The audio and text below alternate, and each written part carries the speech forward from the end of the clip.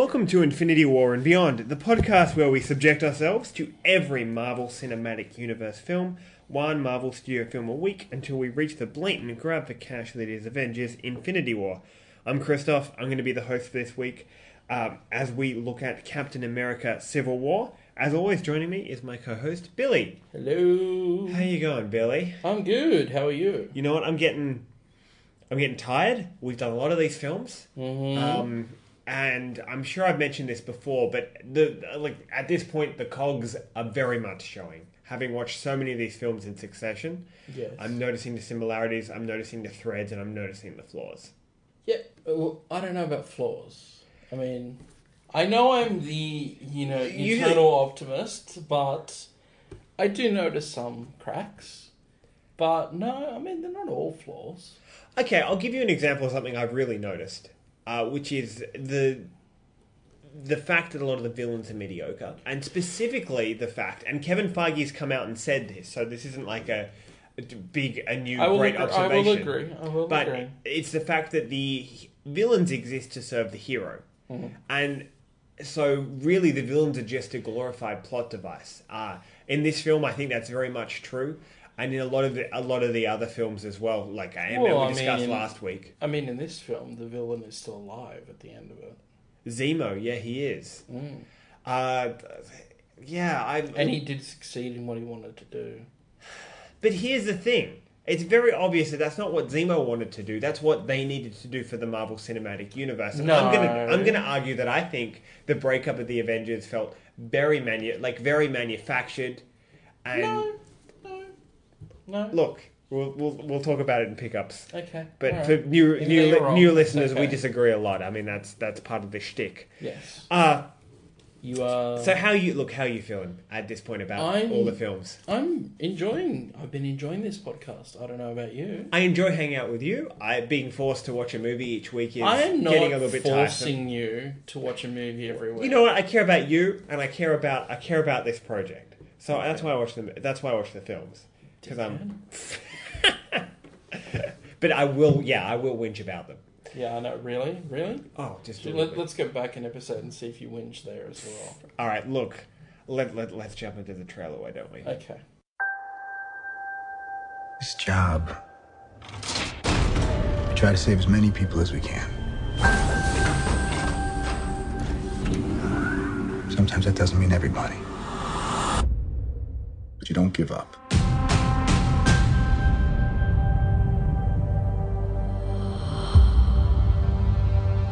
New York, Washington, D.C., Sokovia. Okay, that's enough. Captain, people are afraid. That's why I'm here. We need to be put in check. Whatever form that takes, I'm game. I'm sorry, Tony. If I see a situation pointed south, I can't ignore it. Sometimes I wish I could. Sometimes I want to punch you in your perfect teeth. I know we're not perfect.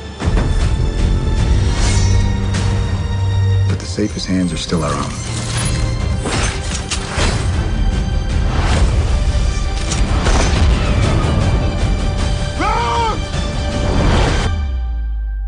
I was wrong about you.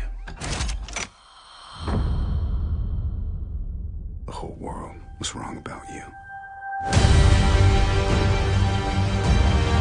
They're coming for you.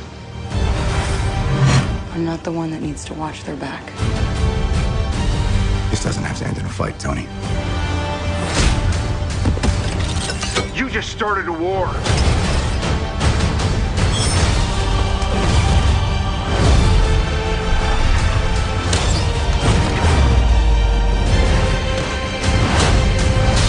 Stay down.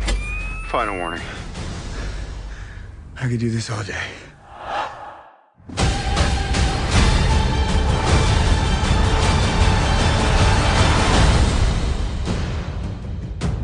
All right. I've run out of patience. On to ruse! Hey, everyone. All right, Alright, so now we're going to jump into context where we talk about box office stats and sort of what the world was like when the film came out in the yesteryear that was 2016. So the film came out in 2016. It certainly did. May 6th. Yeah, do you remember what it was like leading up to this movie? It felt big, right? Yeah, it did. It did. And of course, I think the biggest thing this film did was it sort of came out, I guess, 6 months, maybe a year or so after we found out about the deal with Sony where they could bring Spider-Man into the Marvel Cinematic Universe. Yeah, so there is some sort of... Yeah, we found out about it. I'm sure it was in the works before then. I've got some info on that, for a while. So basically, following the November 2014 hacking of Sony computers, emails between Sony Pictures Entertainment, Amy Pascal, and President Doug Belgrade were released stating that Marvel wanted to include Spider-Man, whose film rights are licensed to Sony, in the film Civil War. But talks between the studios concerning this were believed to have broken down. However, in February 2015, Sony Pictures and Marvel Studios reached a licensing deal for the use of Spider-Man in an MCU film, and reports indicated that the character would appear in Civil War. The Russos said that they stated that they were lobbying for months to include the character in the film. Now, apparently, they really wanted Spider-Man in it. Okay, that surprises me because I'm going to be honest, Spider-Man feels very tacked on in this film, so I always just assumed that they got the rights and then slid him into the film. Apparently no. The Russos really wanted Spidey to be part of it. Wow. Because Spidey was such a big inaugural thing in the Civil War comic. Yeah, but we'll talk about it in pickups, I guess, but they completely misuse the character.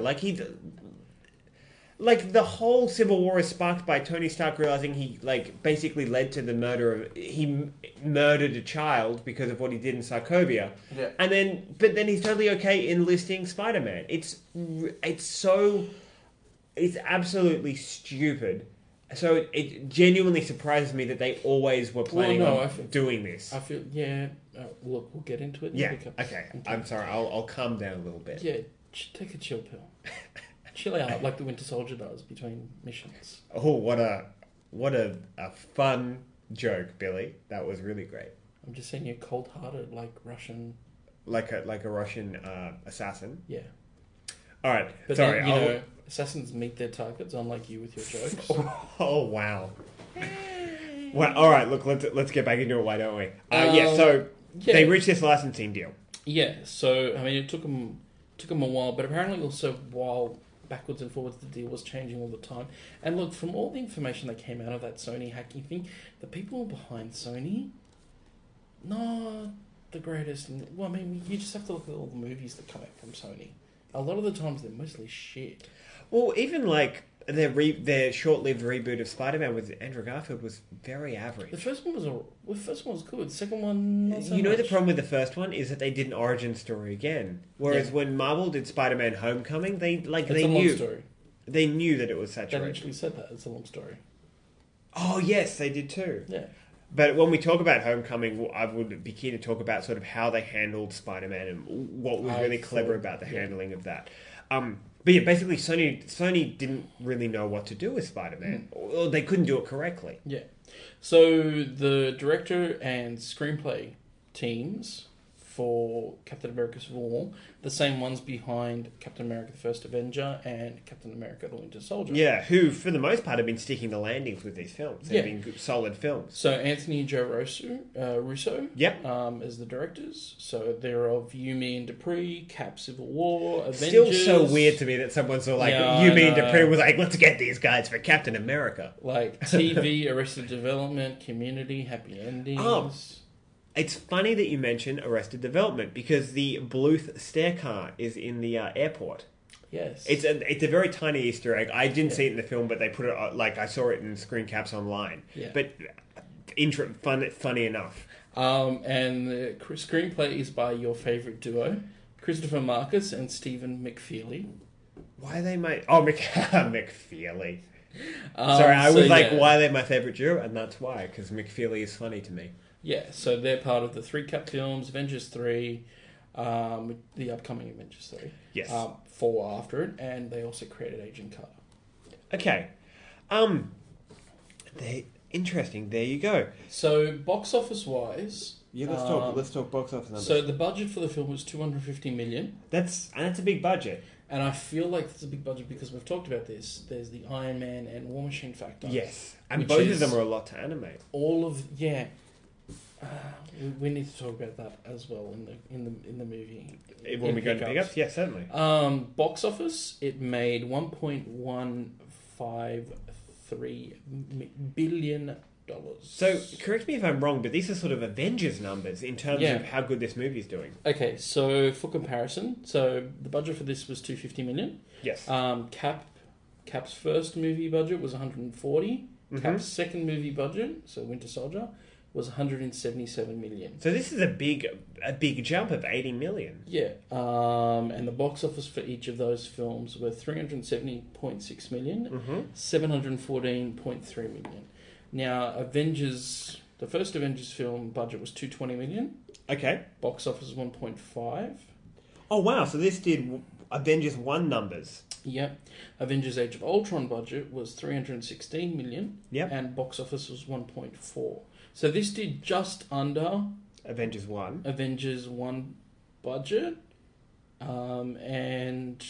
This did just over Avengers 1 budget, but under Avengers Age of Ultron, and made a little bit less than Avengers 1. But then also Iron Man isn't in his suit in this film as he is in say for example Avengers Age of Ultron and Avengers. Yeah, they deliberately sort of keep him out of his suit for a lot of this film. Yeah. Interesting. So something I wanted to sort of... Also... Oh, sorry for cutting you off. I was going to say, this is the start of Phase 3. Yeah, I wanted to bring that up. So this is the... Now, are we currently still in Phase 3 with the most recent Marvel films, or have we moved Yes, we are. Yeah, okay. So the end of Phase 3 is going to be Infinity War, or is that the start of Phase 4? No, end of Phase 3. Okay. So something to tell our listeners also. Now, because Avengers Infinity War has been brought forward about 2-3 weeks release. So the podcast, what we're going to do for about 2 weeks... We're going to have some double apps. We're going to have some double apps. Not on the same day, but like on the Monday release something, and then on the Thursday we're release just going to crank them out. That way, so when Avengers Infinity War gets released on Wednesday the 25th... the following week we're going to have... Following week we're going to be having our Avengers Infinity War sort of podcast episode. Yeah, and I imagine I imagine it's going to be a big one. Yeah, and our Thor Ragnarok episode, because we already did Black Panther, but our Thor Ragnarok, and also sort of catch up on everything, which is previously in the Marvel Cinematic Universe. Please never do that voice again. That was a lot. I will do it again. Previously in the Marvel Cinematic Universe. What have I signed up for? That will be released on the day that Avengers Infinity War is released. So yeah. Awesome. That's the news for our listeners. Yeah. So how did you feel about when the trailers for this film came out and they had those trailers that really rubbed the fact they had Spider-Man in our faces? Because you're a big Spidey fan. Yeah. Oh, yeah. I'm a big Spider-Man fan. I bleed Spider-Man. You might want to get that checked out. No, it's just red and blue. Again, people have red and blue veins. Yeah, but blue blood isn't particularly healthy, I assume. I'm not a doctor. That just means I'm rich. All right. Yeah, so how did you feel about that trailer? Well, that's the thing. I can't remember. I'm pretty sure the trailer that had Spidey in it was one of the second trailers. I think it was. And there wasn't much of him, but it was sort of like, we have Spider-Man, he's in this film. Bananas when that trailer came out because it was, superhero pose and the eyes move properly like the comic. Yeah, they nailed it. It's funny they how... have nailed the costume. It's funny how easily Marvel seems to be able to do things that other people have always had difficulty with. Like, the Spider-Man costume's always been tricky to get right, and they just, in one foul swoop, freaking nail it. Amazing. Yeah. And the whole, him grabbing Cap's shield and holding it, it's just like... Chef kiss? Chef kiss. All right, well... Sorry, no. Thwip kiss. Oh, That was a lot. Do we want to maybe talk about? Don't make me web up your mouth. Do we want to talk about what Rotten Tomatoes thought of this film? Yep, 91%. Wow. Okay. So as That's we mentioned on previous episodes, very good. We just use Rotten Tomatoes as a general premise. As of lately, Rotten Tomatoes is not the greatest because people... Well, it's not Rotten Tomatoes' fault that assholes have decided that they're just going to mobilize mobs to fuck with reviews. Yeah, they mobilize en masse and downvote various films that they feel are too PC. Yeah, usually films that have like Black Panther, for example. a lead of colour. It's almost as if these people are racist dicks. Almost. Yes, or hate women. Yeah. But anyway, look, if you drill down into the various pages, the Rotten Tomatoes page for each stuff, it's actually a pretty good tool in that it's a site which has all the reviews collated in one area. I personally don't overly use Rotten Tomatoes. I use it's called Letterboxd. Yes. Yeah, which is great for finding all sorts of reviews, and you can do your own reviews, and you can check and also sort of check in when you've watched something as your film diary. Sounds like a promo for Letterboxd sponsor. I promise. No, okay, 91's very good. Yes. That's in pretty the decent. grand scheme of things of all the Marvel Cinematic Universe, and also compared to the other Cap films. It's doing quite well. Yeah. But I feel like that might be the Avengers 2.5 factor. Yeah, and I'm keen to talk with that with you about that in pickups. But before we wrap up context, how do you feel about talking about the killer cast? Because it's like a big cast. Well, it is a big cast, and I feel like they managed them well. And if they managed them well for this, in the Russos, I trust for Avengers Infinity War. Well, so we've got all the usual offenders in terms of actors. Chris Evans as Captain America, Scarlett Johansson as Black Widow, Don Cheadle as War Machine, I was about to say Tony Stark as Iron Man, but of course Robert Downey Jr. as Iron Man. Now, I think more noticeable... and of course Sebastian Stan as the Winter Soldier. Yep. Now, we of course have Tom Holland making his debut as Spider-Man. Yes. As one of the... And we also have Martin Freeman making his debut as Everett Ross. He wasn't in it that much. I think they only wanted to have him a little bit, and then he was going to get fleshed out more in Black Panther, which he did. Now, someone else who was in this film was the actor who played Zemo. Yes. Who I'm just quickly bringing up now because I can't for the life of me remember his name. Here we go. I believe it is Daniel Bruhl. Yeah, Daniel Bruhl. He's the first film I saw him in was in Tarantino's Inglourious Basterds. Inglourious Basterds. Bastards. Did he play the Nazi war hero? He played the Nazi war hero. That's right. Who killed But was a sniper. Since that film, I've seen him in a lot of European films, like not Euro trash, but Euro films. Yes, he's had that sort of look at he looks very European. He's been in a lot of foreign films. I think maybe Avengers. I mean, he's been doing American films, Western films, but I feel like was this maybe his biggest American role, if nothing else? Yeah, if anything. So I realised I made a big oversight, and I forgot to mention Chadwick Boseman making his debut as Black Panther. Yes, Chadwick Boseman made his debut as Black Panther in it, as well as I'm trying to figure out. There's a few from Black Panther's cast in this. There was Chadwick Boseman. Yes. Was the actress from The Walking Dead who plays his... No. Yeah, I noticed that she wasn't in it. Something else I noticed was that when his... Is it Dora... what is the name of his... The Dora Milaje. Yeah, there's one of the members of them, but she doesn't have the head tattoo.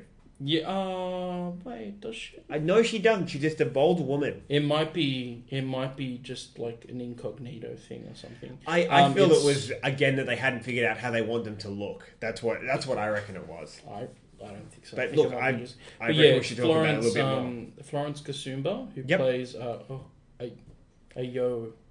Ayo, I think. T'Challa's father is in this, John Carney. Yeah, who of course plays T'Chaka. Yeah. The older version, not the younger version. The younger version was that Black played by Panther. someone else?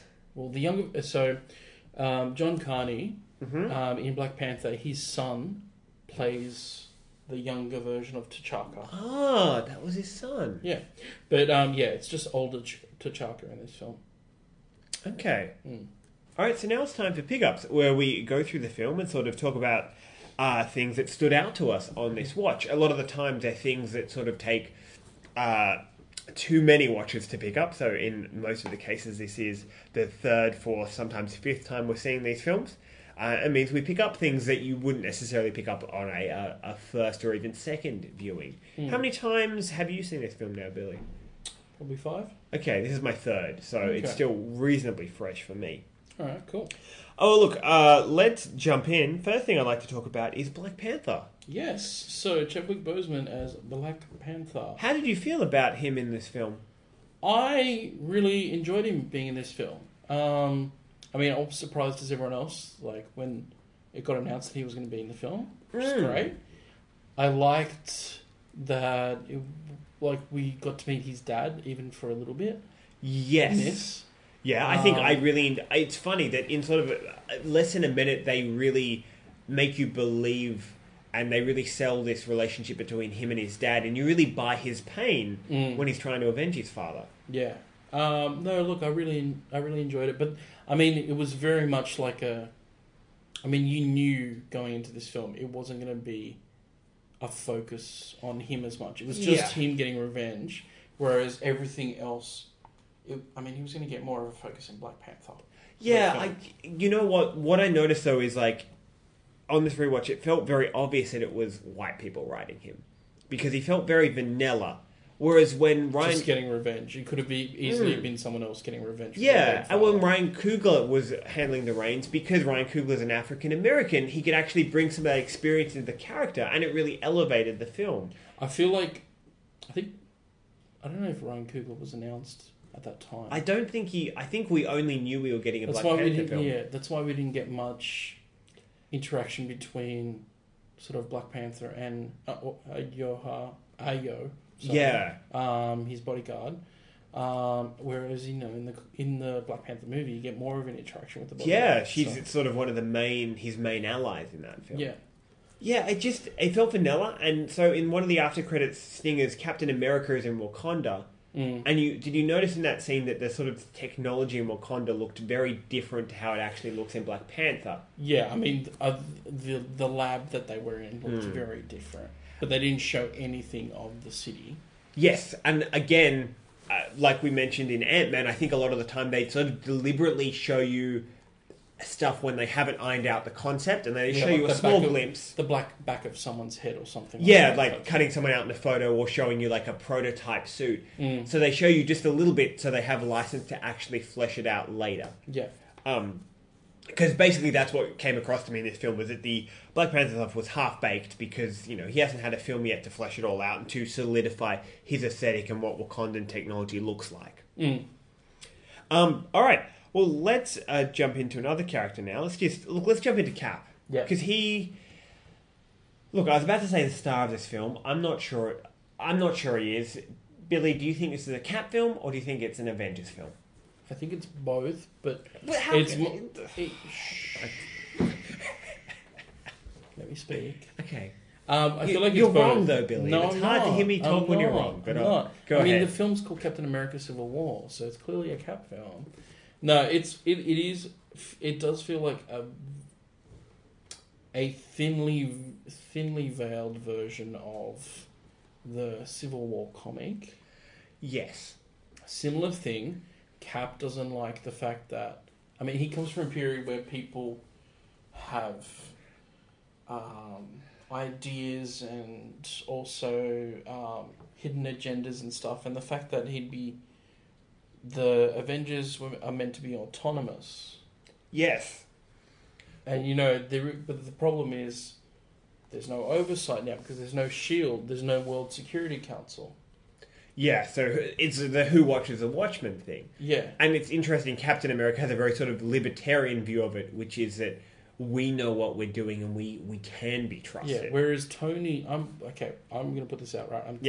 I'm Team Cap in this. And I well, was I think Team Cap in the comics as well. As was I, but I think this movie, as did the comic, rigs it so you can't help but go for Cap. Like, Tony is the, but also sort of villain. you could easily go Team Tony as well, in that there should be some sort of balance and like training and stuff like that. But there should be more training in obviously, like with Scarlet Witch, if she had been more trained in her powers, she wouldn't have thrown the bomb.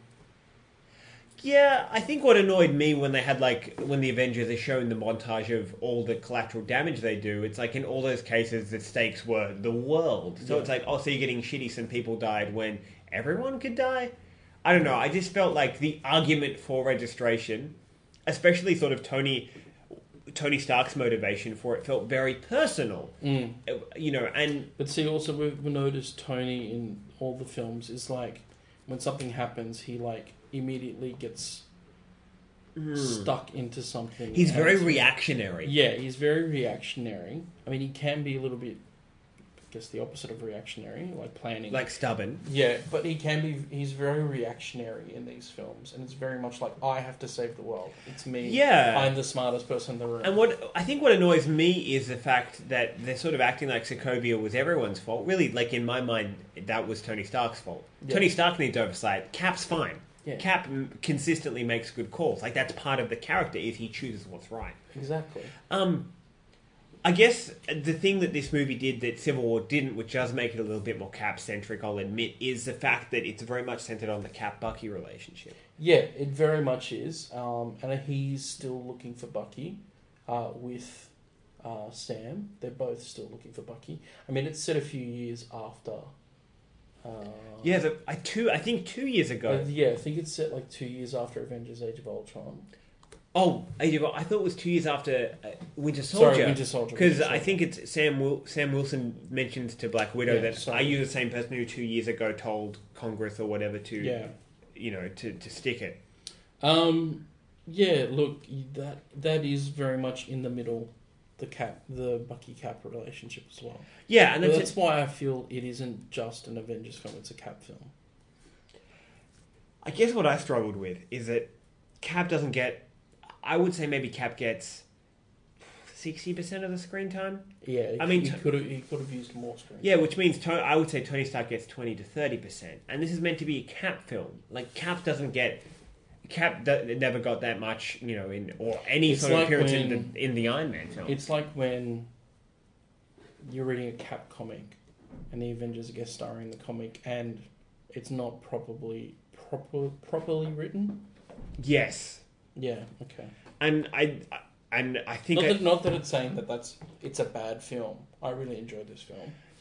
Look, I enjoyed it, but I definitely find the more I watch this film, the more I notice the cracks. The fact that they're juggling so many characters, the fact that the motivations feel very muddy, and that really hit me on this third watch. Okay. All right, but what did you want to talk about, Billy? What's the I wanted to talk about some characters. I wanted to talk about the fact that Black Widow continues to be great when directed by the Russos. Yes, compared to the other films. I agree with you. I thought the fact she was on Tony Stark's team made zero sense, given where she was at the end of Civil War. At the end of Winter Soldier. Yeah, I know, but I get it. I get that she's being pragmatic in that, rather than fight, she's thinking of it do this, and then we can work our shit out within type thing. I can see what she's work saying. within the system. Yeah. Yeah, but it just came across as, for me as a viewer, it felt like that they decided, all right, in the Marvel planning room or whatever, if such a thing exists, that they decided Black Widow, Iron Man, War Machine, blah on this team, Cap, blah blah on this team, and then she's having I feel like she's having a crisis of conscience as well, because she did that whole thing with S.H.I.E.L.D., but then in that 2 years' time she has changed a bit. You know what? To me, it still felt plot driven, not character driven. I did however, that she didn't come to the UK for the signing.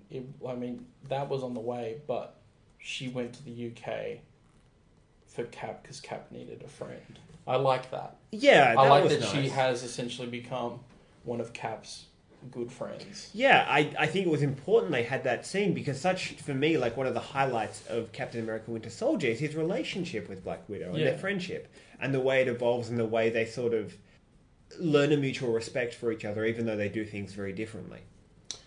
Did you want to talk about his love interest? Like, what is there to say? She's like a generic person, like, yes. Yeah, look, I mean, I feel like that was a little bit forced upon. I mean, just because it's been 2 years since the Winter Soldier. Yeah, and then suddenly they're smooching. Yeah, it was a bit weird. Like, I get it in the heat of the moment, but it was very... I don't know. It was just... It felt manufactured. Yeah. But I didn't mind it, because, I mean, I know of the characters Sharon Carter and Yeah, Steve of course. In the comics, they're you know, like...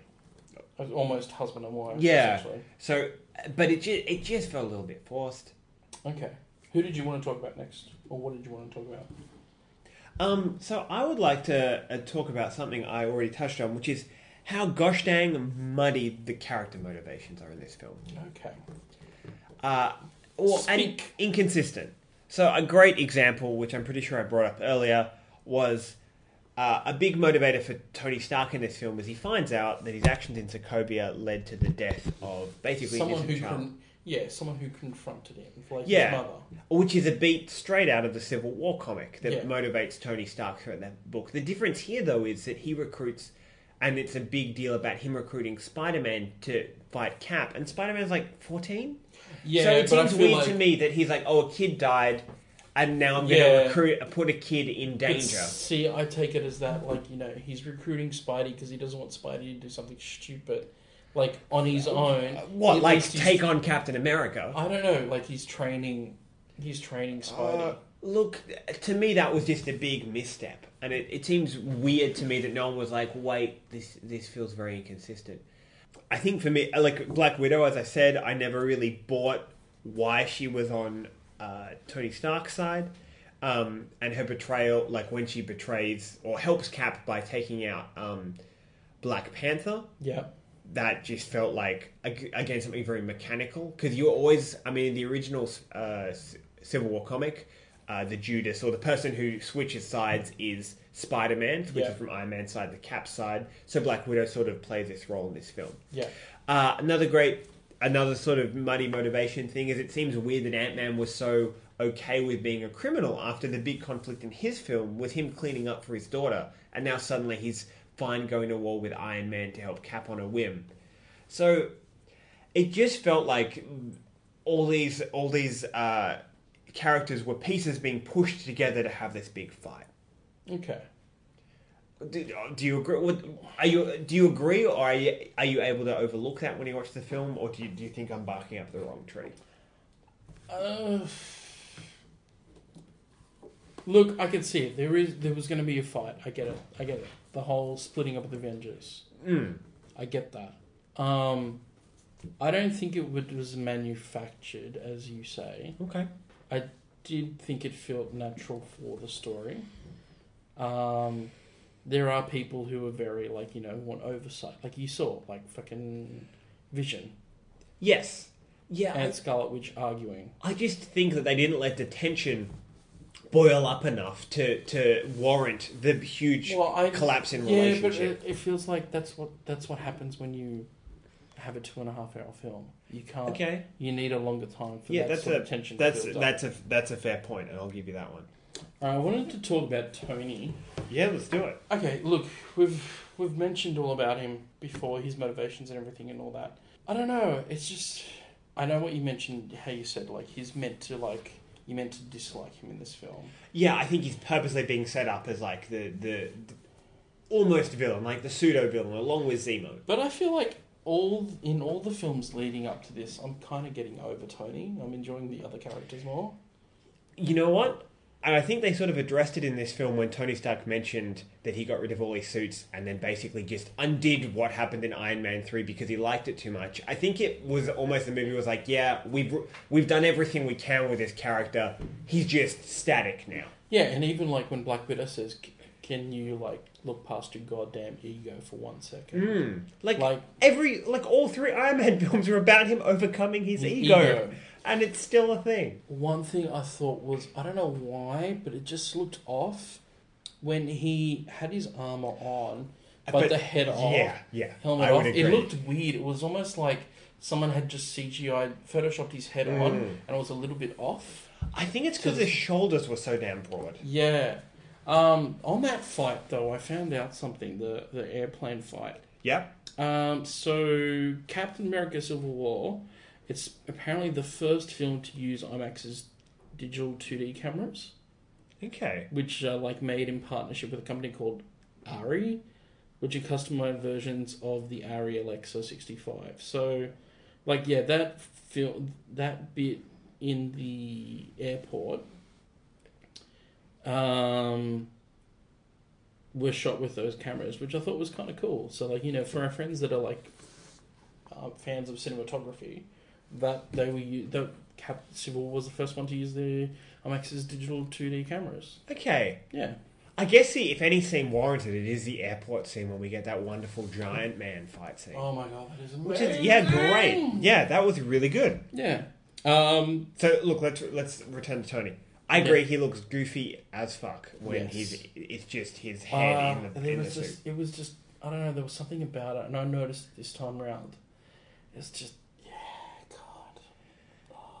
Yeah, no, I wonder if they maybe had to skimp on the armor budget a little bit, because it didn't look as good as it usually does, because they had so many other things that they had Exactly, and a lot of the times the budget for Iron Man is like $250 million, and that's for his entire suit mostly. And then they had him, they had War Machine, they had Giant Man, and we mentioned earlier, he's not in his suit for a lot of this film as well. Also, he's single.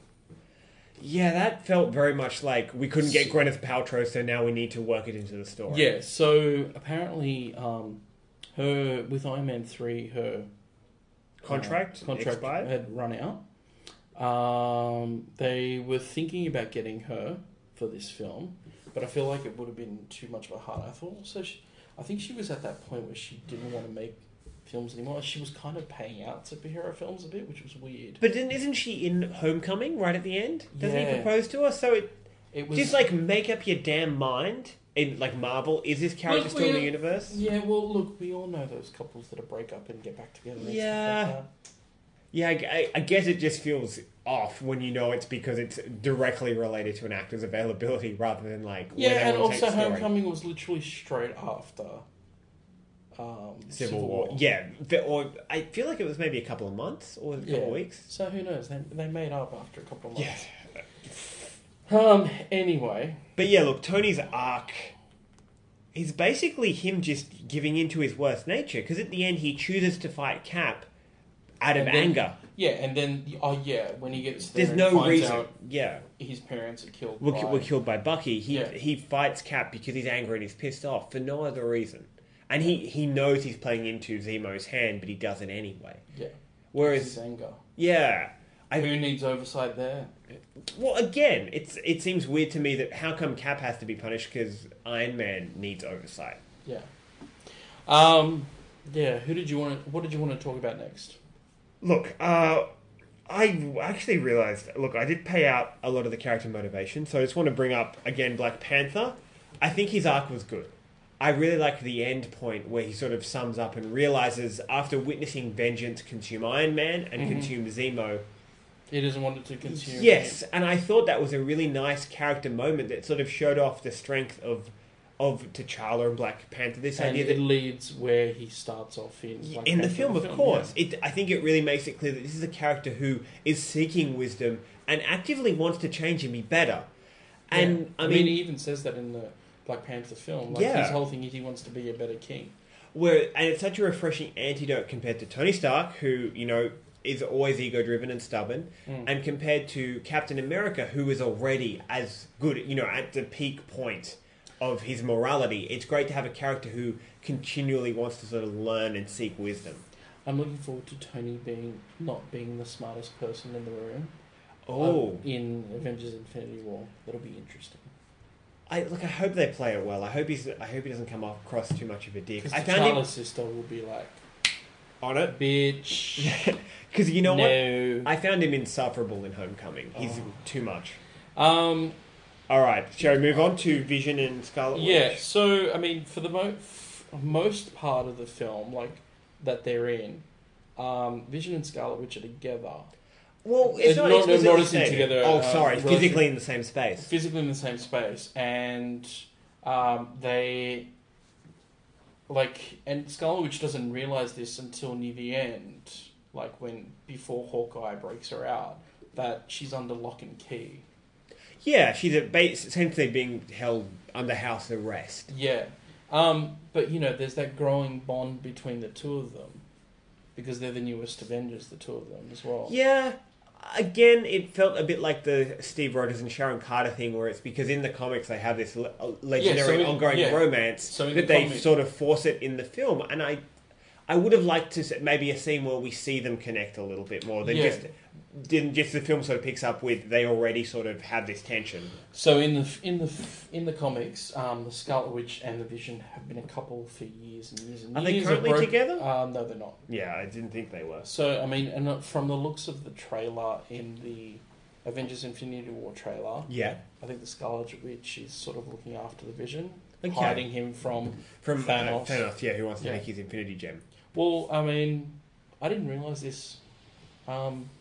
Apparently, leading up to Infinity War, so literally everyone that's on Cap's team is still on the run. Interesting. At the end, I mean, at the end of Captain America: Civil War, like it's Cap's team and they're on the run. From what I've read, at the point of Infinity War, they're just doing avenging stuff, but so it's like the Secret Avengers thing where they're doing it underground. Yeah, Secret Avengers, which is kind of cool.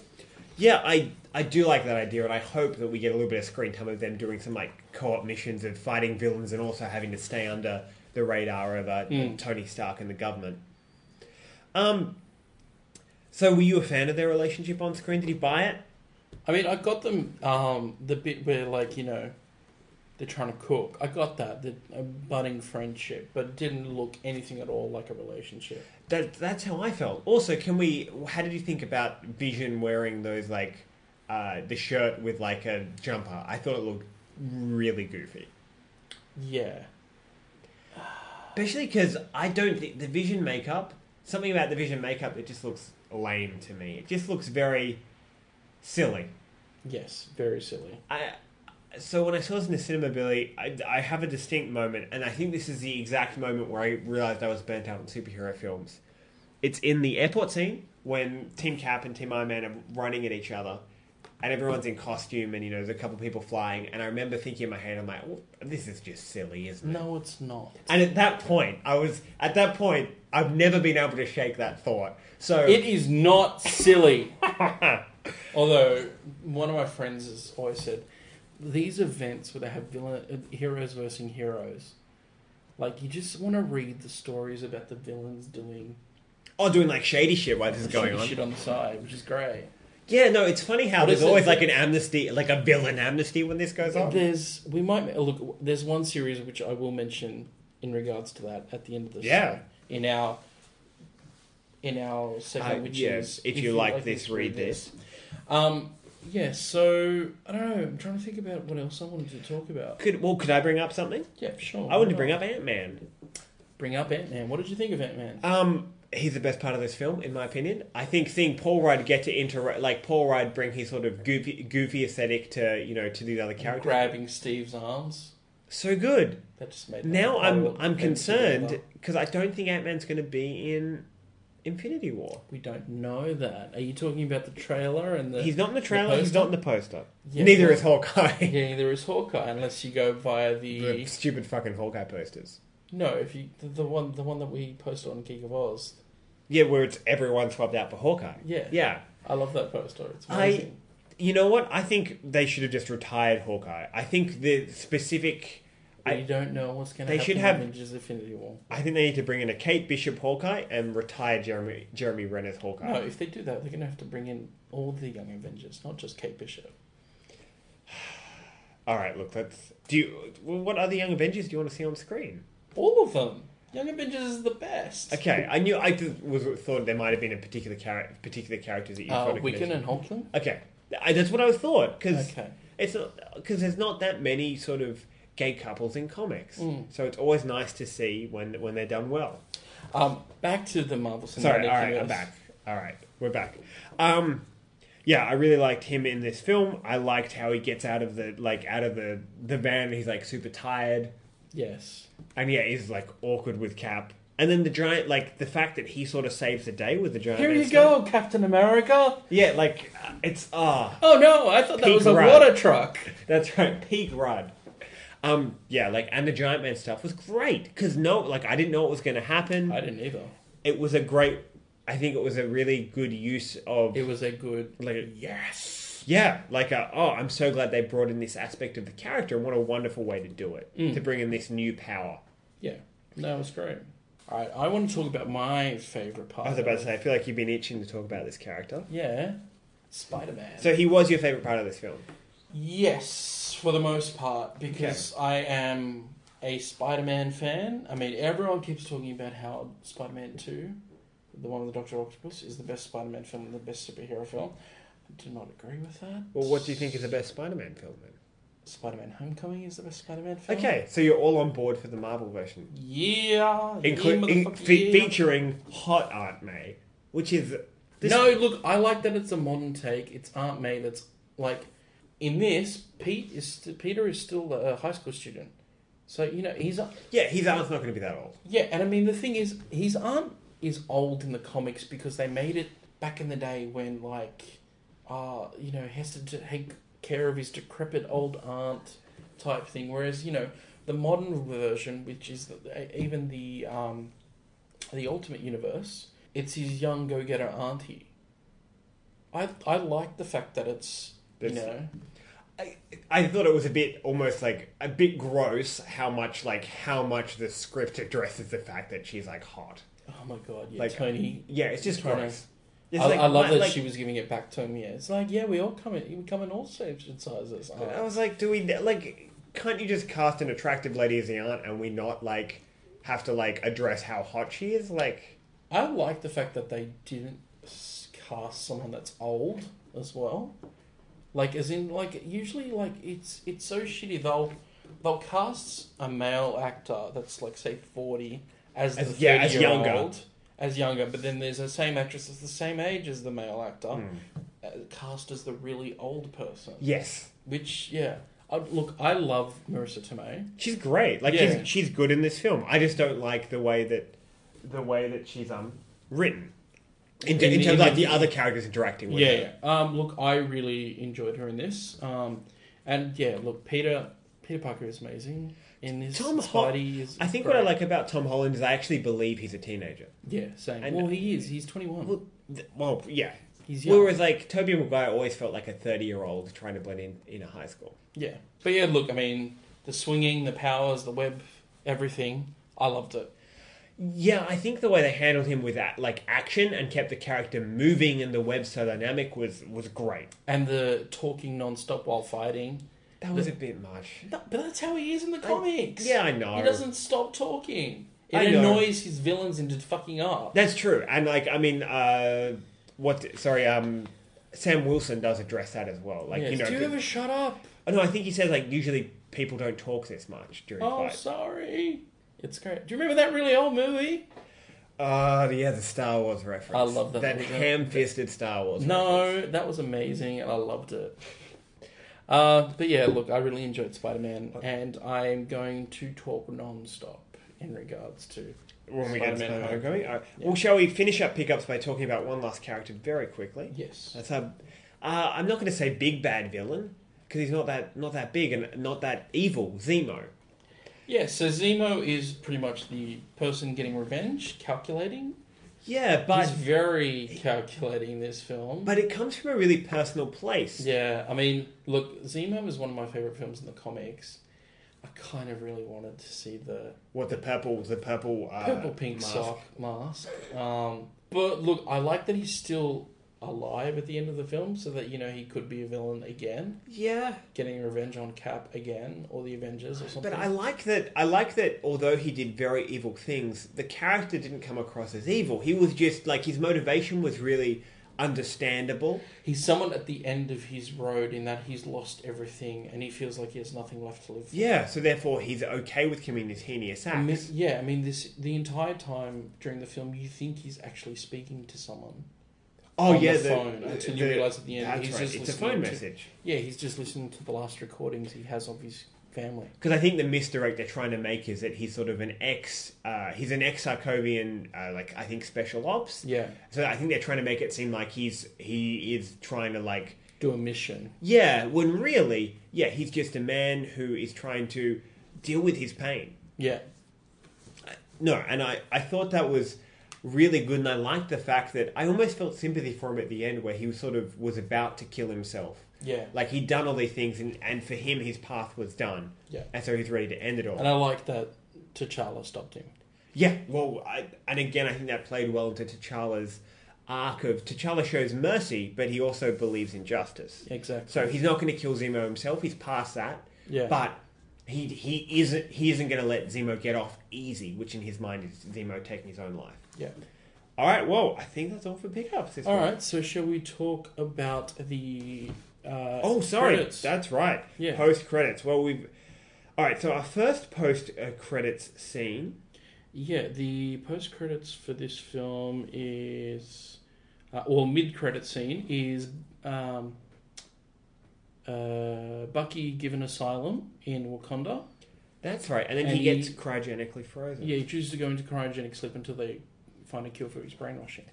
And of course here we see the Wakandan lab, which looks very different to the Wakandan technology we get in Black Panther. Yeah.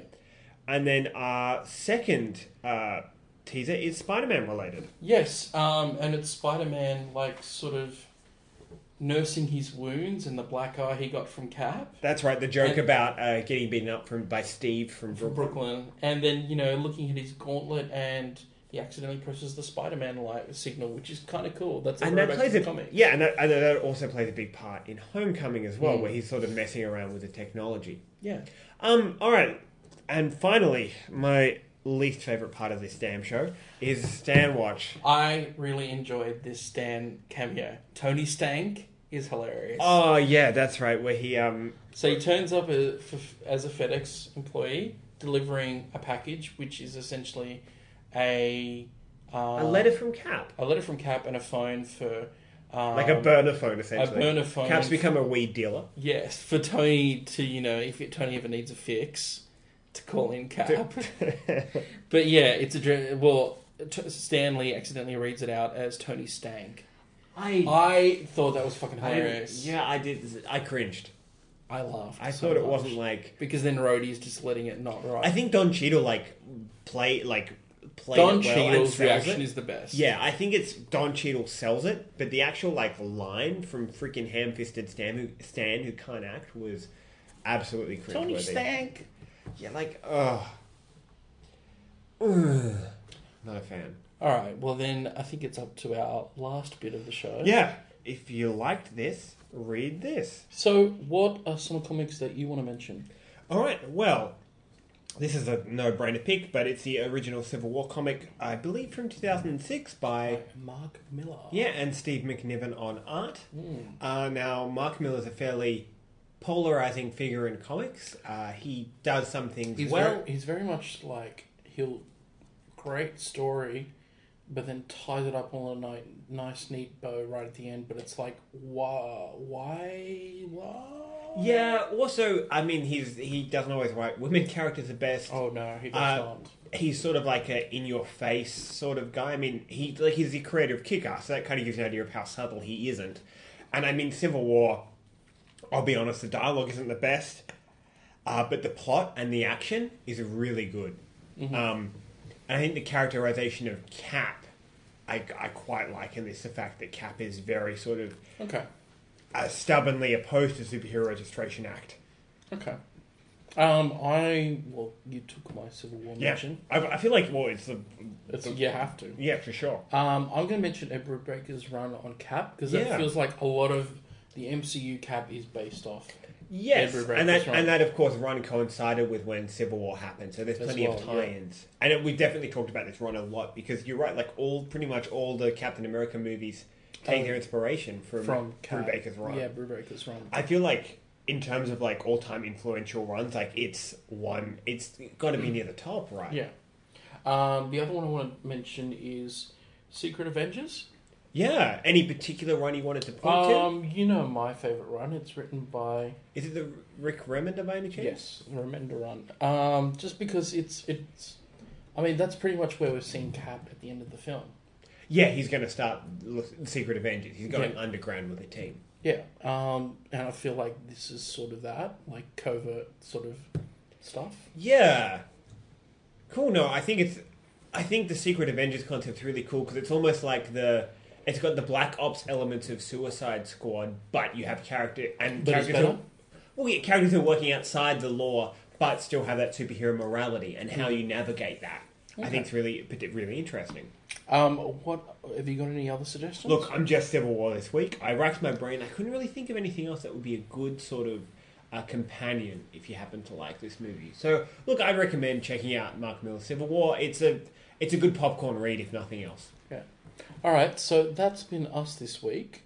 You can find us on Wooshaka or Google us. Yeah, on iTunes as well. Just Google To Infinity War and Beyond. Yep. You can find me on Twitter as Aqualake. You can find yourself. Yeah, on Twitter as Weekly Geek. Or you can find us on Geek of Oz on Twitter or on Facebook as Geek of Oz or our website geekofoz.com. .com. Yeah, too easy. Well, till next time, Billy. See ya.